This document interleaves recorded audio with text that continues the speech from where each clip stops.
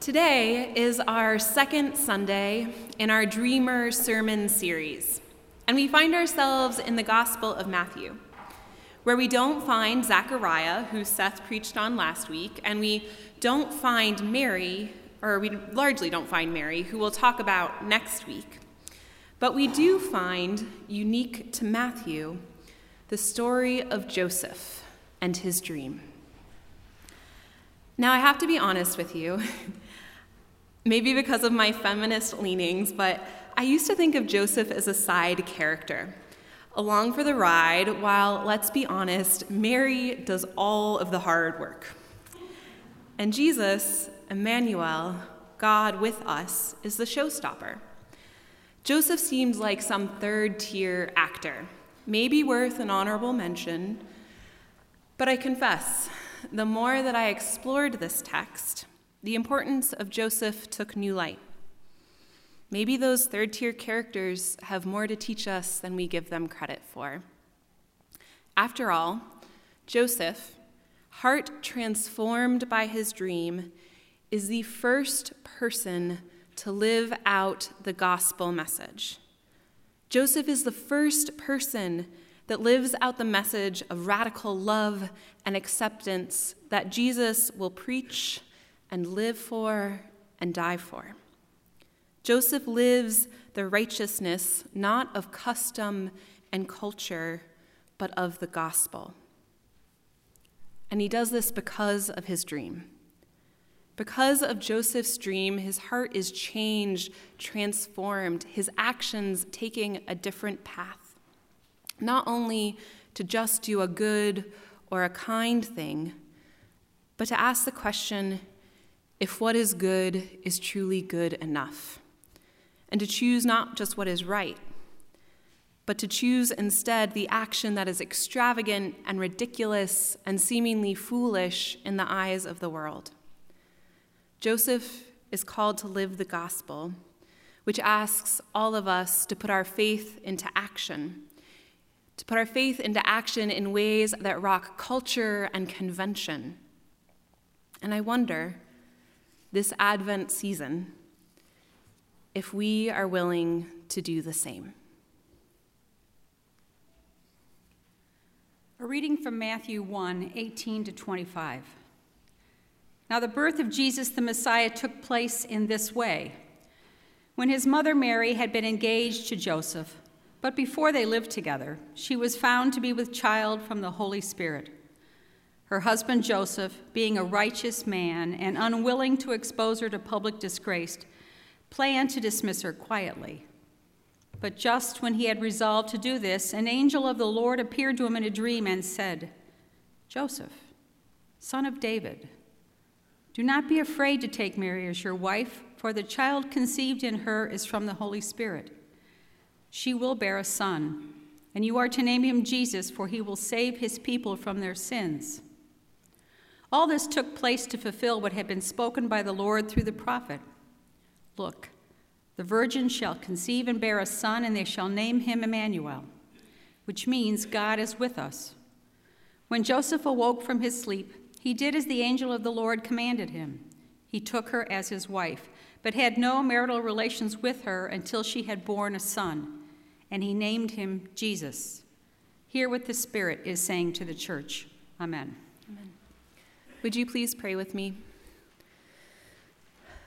Lord, may the words of my mouth and the meditations of all of our hearts be glorified in your sight, for you, O God, are our rock, and you are our Redeemer. Amen. The Gospel of Luke tells stories of women and of Gentiles, making the story of Jesus not a Jewish reform movement, but a message for all people. But in Matthew, where we find ourselves situated today, we see a great focus on Jewish identity. While Luke begins with the story of Zechariah and Elizabeth with Mary and her cousin, while Mark has no nativity at all and just jumps into Jesus' ministry as a young adult, And while John's coming of Christ into the world is some cosmic poem about the Word becoming flesh and dwelling among us, in Matthew, we start with Jesus' ancestry and his connection to King David, a patriarch of Israel, through his non-biological father, Joseph. Because, to a Jewish audience, this lineage would have denoted Jesus' power in his familial relationship, his connection to prophecy of a Messiah from the Davidic line coming. As a gospel largely written for a Jewish audience, righteousness plays an enormous role within Matthew. Within Jesus' ministry in this gospel, time and again, we see him come against those labeled as righteous, the scribes and the Pharisees. We hear Jesus say things to this righteous group. He'll say, "You have said, but I say unto you. You talk of tradition and custom and practice and law, but I say to you that love throws out convention and the rules out the door, and that this is truly righteous." It's in Matthew where we're confronted with some difficult parables about what righteousness looks like. It's in Matthew where we find the parable of the workers in the vineyard, each starting at a different time during the day, and at the end of the day, each receiving equal pay, and Jesus saying that this is what is righteous. And here in the first chapter of Matthew, we see that theme of righteousness again. So let's explore it a little bit deeper.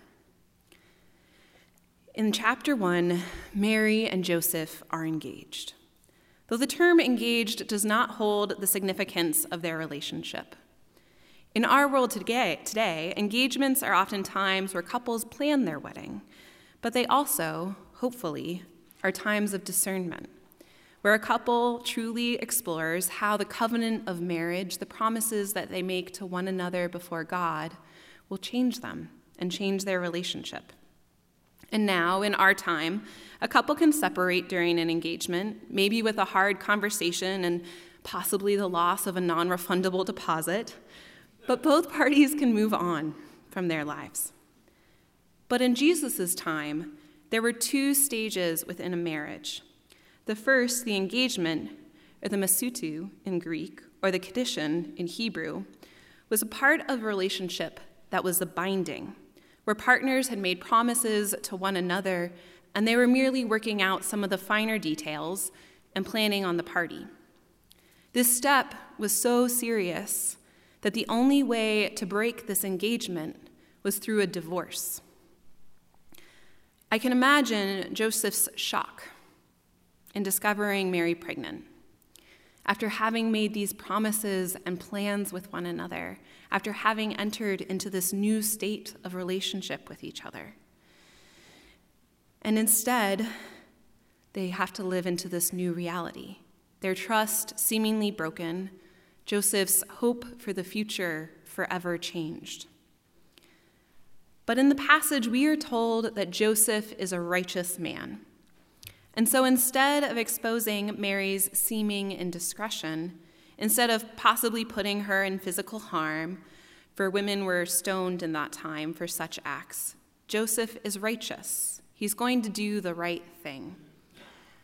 And the right thing is letting Mary go on her way, back to her family, letting her move on from the promises that they made to one another.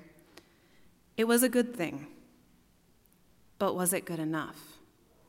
It was a righteous thing, but was it really?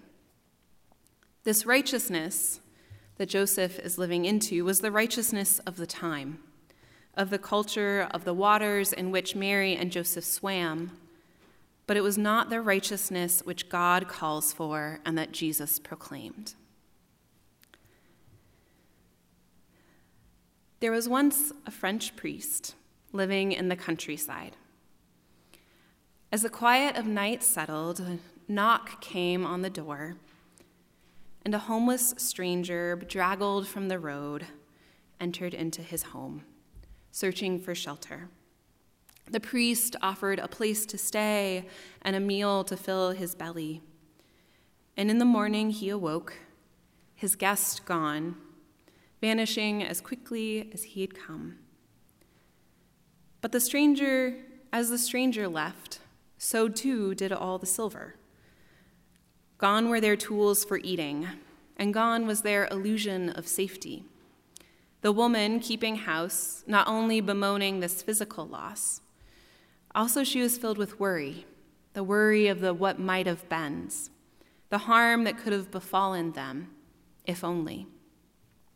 The priest, though, claims that the silverware should have never belonged to him, but instead truly belonged to the poor, and having left with his guest, had finally found its true place of belonging.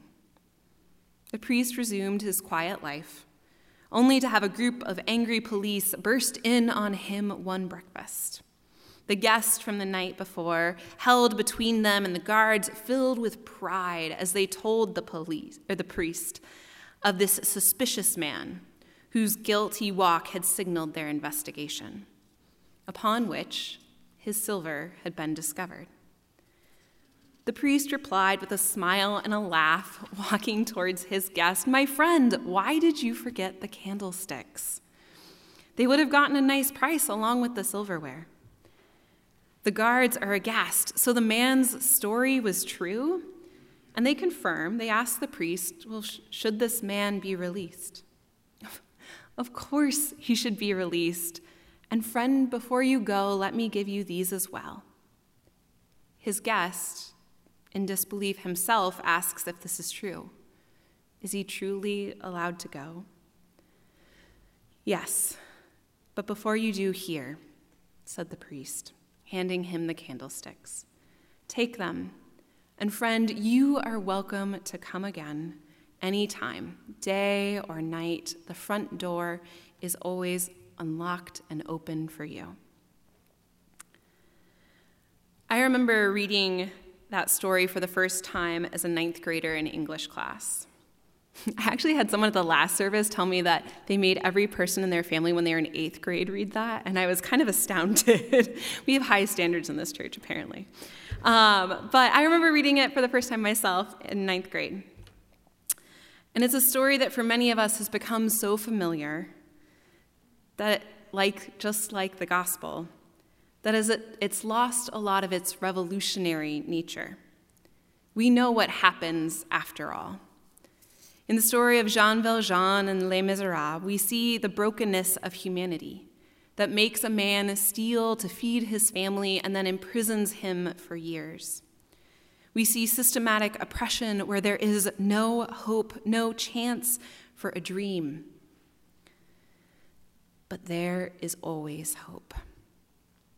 The priest, instead of doing what was smart or right or just in the eyes of the world, the priest dared to dream that a radical act of compassion could forever change the heart of a man.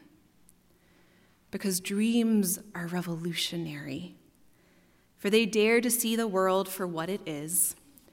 There is no blind eye turning, no platitudes or pretending, but honesty. And dreams begin to create a world only after exploring the one we have, which is different. And what's essential in Joseph's dream, where we find ourselves today, is that it's not passive. But Joseph's dream demands participation. It changes his course of action and his life. Maybe this is why, time and again, the angel who comes in dreams this Advent season almost comically tells Mary and Joseph, the shepherds in the field, do not be afraid. Because the dream of the gospel message is terrifying. It asks us to love in ways that do not fit into our world's definition of righteous. But it demands more of us than is comfortable and convenient. For Joseph had been acting righteously according to Jewish custom. He had been acting with compassion and mercy, but he was called to do more. He was called to dream of a world where God comes not in the powerful privileged, But Joseph was called to dream of a world where God could enter into his messy reality. He was called to dream of a world where judgment was not his work, but God's.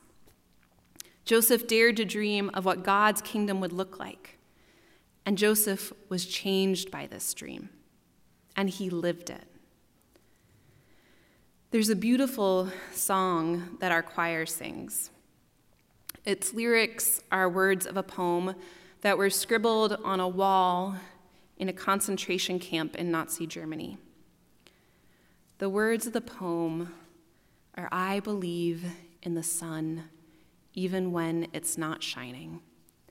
I believe in love, even when I don't feel it. And I believe in God, even when God is silent." These words are more than words.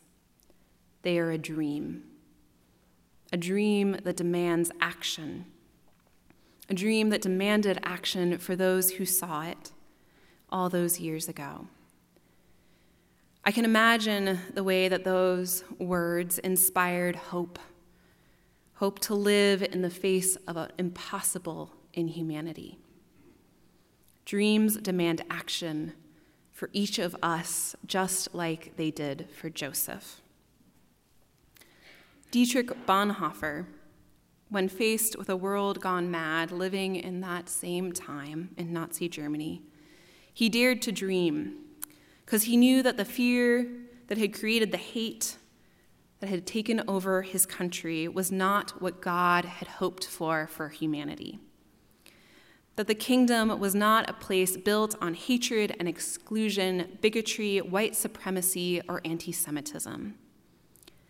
Bonhoeffer believed in this dream so much that he was eventually arrested for his resistance work.